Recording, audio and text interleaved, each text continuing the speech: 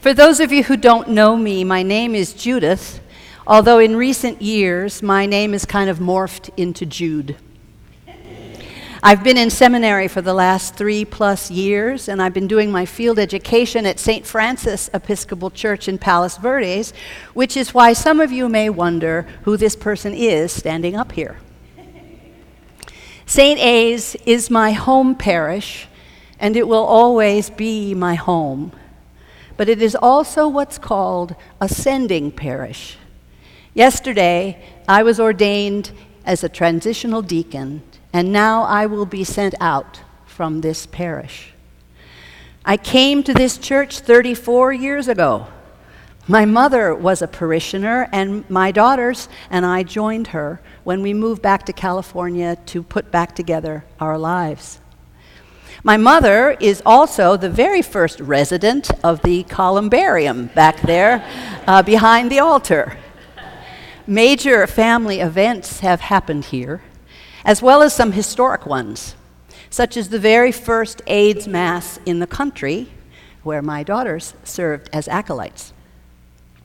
For nearly half my life, this place has formed me, held me, encouraged me, challenged me, and led me into a relationship with Jesus, which I did not have before.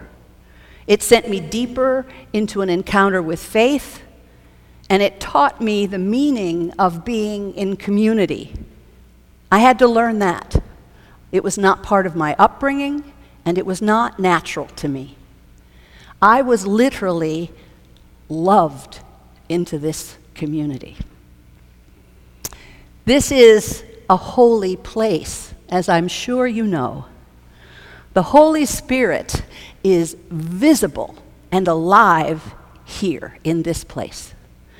In today's gospel, Jesus says, "The Spirit will be with you forever. It abides with you and is in you." It is here. The Holy Spirit is at work in all of us, whether we know it or not, and it is a gift whether we open it or not. And today is Pentecost, Holy Spirit Day. Today is when we celebrate the inbreaking of the Holy Spirit upon the apostles, who were huddled together in Jerusalem, waiting for what Jesus had promised when he said he would not leave them orphaned. And that's the word he uses in John's gospel, orphaned. He would not abandon them. Perhaps they thought another prophet would arrive, or maybe an angel or a vision. Instead, as we heard today in Acts, the power of God began as a sound, just like in Genesis at the beginning of time. A sound like the rush of a violent wind that came out of nowhere and brought crowds into the streets.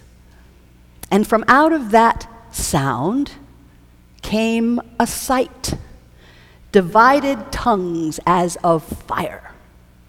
And a tongue of fire landed on each of the disciples, filling each with the Holy Spirit, so that the words they each proclaimed about what they had seen in their time with Jesus, about God's deeds of power, about God's love, could be heard in every language. Some in the crowd thought they must be drunk. Peter's reply always makes me laugh. He says, "These are not drunk, as you suppose. It is only 9 o'clock in the morning." That's Bible humor. I just think that's very funny. But the appearance as described of the Holy Spirit boggles the mind, doesn't it? It's a thrilling scene of sound and dazzling sight. And it's depicted in this beautiful window behind me, this window of the Holy Spirit. And that's why we wear red today. I think it's hard, though, sometimes for us to wrap our minds around the idea of a Holy Spirit, and that the presence of a Holy Spirit, and that is the power of Jesus, is alive with us always, empowering us. The world can seem so bleak and unfair, and so we keep our heads down. We narrow our vision, and our awareness of the light and the power of goodness all around us goes cold. The light doesn't go cold, but our awareness of it does. And so we go inside and we lock the doors. If only we would look up. If only we would notice the power of love all around us. If only we would open to it and allow it in.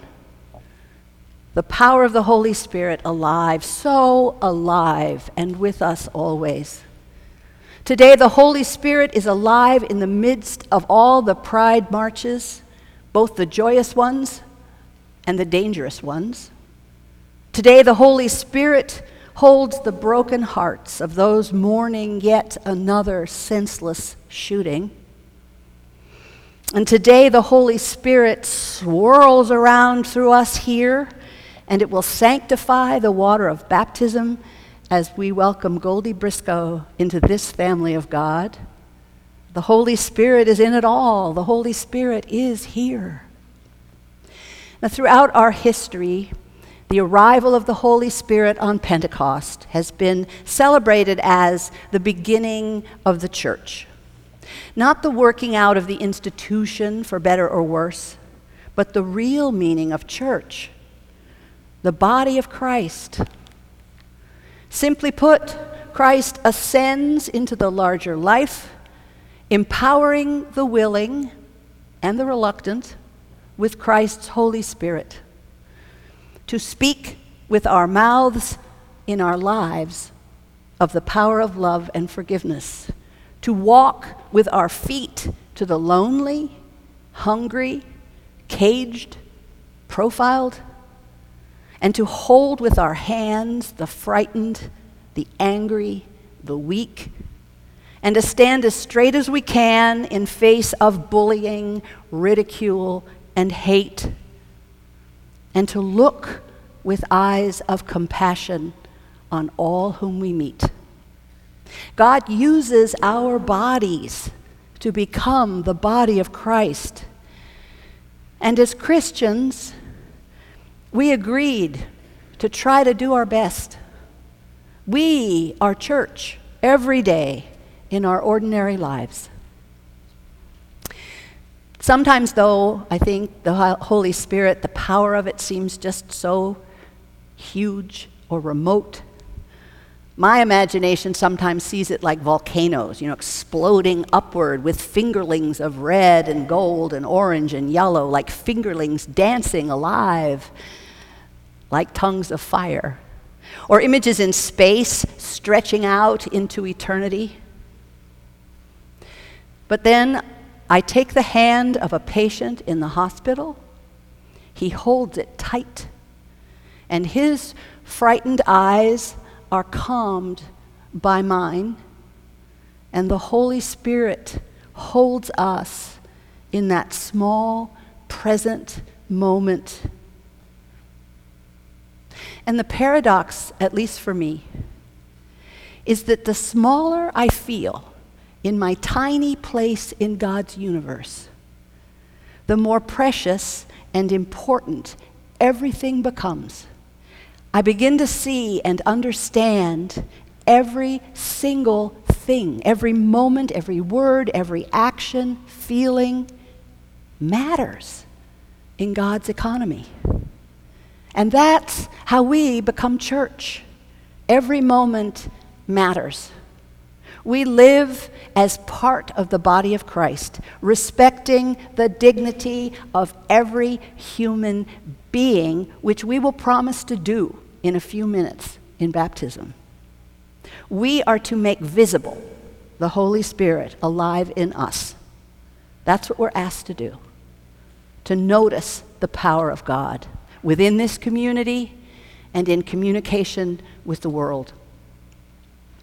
Now, the Holy Spirit is clearly at work in this place. I would be an idiot not to see and feel it in the work of the integration of the music into the very fabric of worship, or the excitement of the Spirit that is generated over the divine office, or the dreams for the school building, or the faithfulness the Spirit supports in this wonderful clergy and in all the lay ministries here that are practiced with such love and such care. Now, I have one more example of the Holy Spirit at work in this place.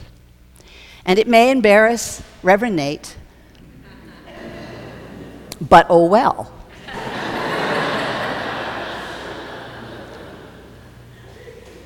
With several of you here, in 2010-2011, I served as a member of the search committee to call a new rector. It was a long but extremely prayerful process. It began, however, with many of us so sure that we knew how to hire people because we were leaders, and we were smart, and we had experience, and we set criteria, and we had things to check on resumes. Minimum requirement was someone in their 50s who had a minimum of 5 years' experience as a rector. We whittled down the applicant pool, praying as we did, and we were moving resumes into piles. We had Skype interviews, and we did some more moving into piles. We did have to stretch our criteria a little to allow in some rogues, but after visits and interviews and a lot more prayer, the long and the short of it was this. Upstairs in the St. Francis and Clare room, after lots of prayerful discussion, the first name was that rogue guy from Pittsburgh, 37 years old, who had only been an associate rector. And one at a time, we each said yes. And the room got quieter and quieter. And as the last one of us said yes, there was this silence, as if we were all holding our breath, and we just looked at one another and knew we were on holy ground. The Holy Spirit was real and palpable and profound. Some of us spontaneously wept.